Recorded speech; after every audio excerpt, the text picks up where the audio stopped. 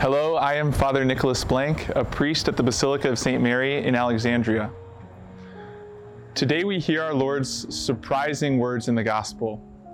Repay to Caesar what belongs to Caesar, and to God what belongs to God. Well, it's no surprise to us, we're familiar with them, but what a surprise to the Pharisees and to the Herodians, who had carefully plotted to trap our Lord in speech.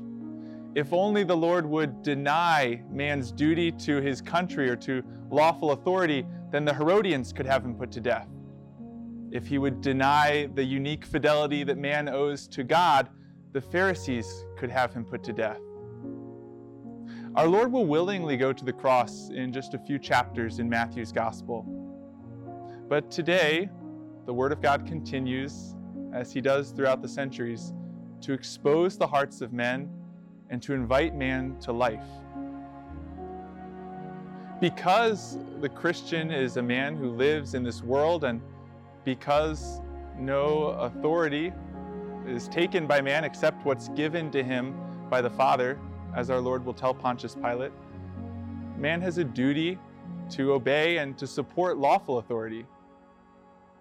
But because we are created by God and destined to return to him, man has a duty, the Christian has a duty, to obey God's law above all else and to give himself in a particular way to the Lord. This week, your challenge is to get to know the story of a saint. For these are the men and women who have most perfectly lived in this world as faithful citizens and loved God above all else. Your challenge is to open the book, the biography of a saint, or to watch a good movie, perhaps your favorite saint or someone recently recommended to you. Be inspired by their example, by their gift of themselves to the Lord.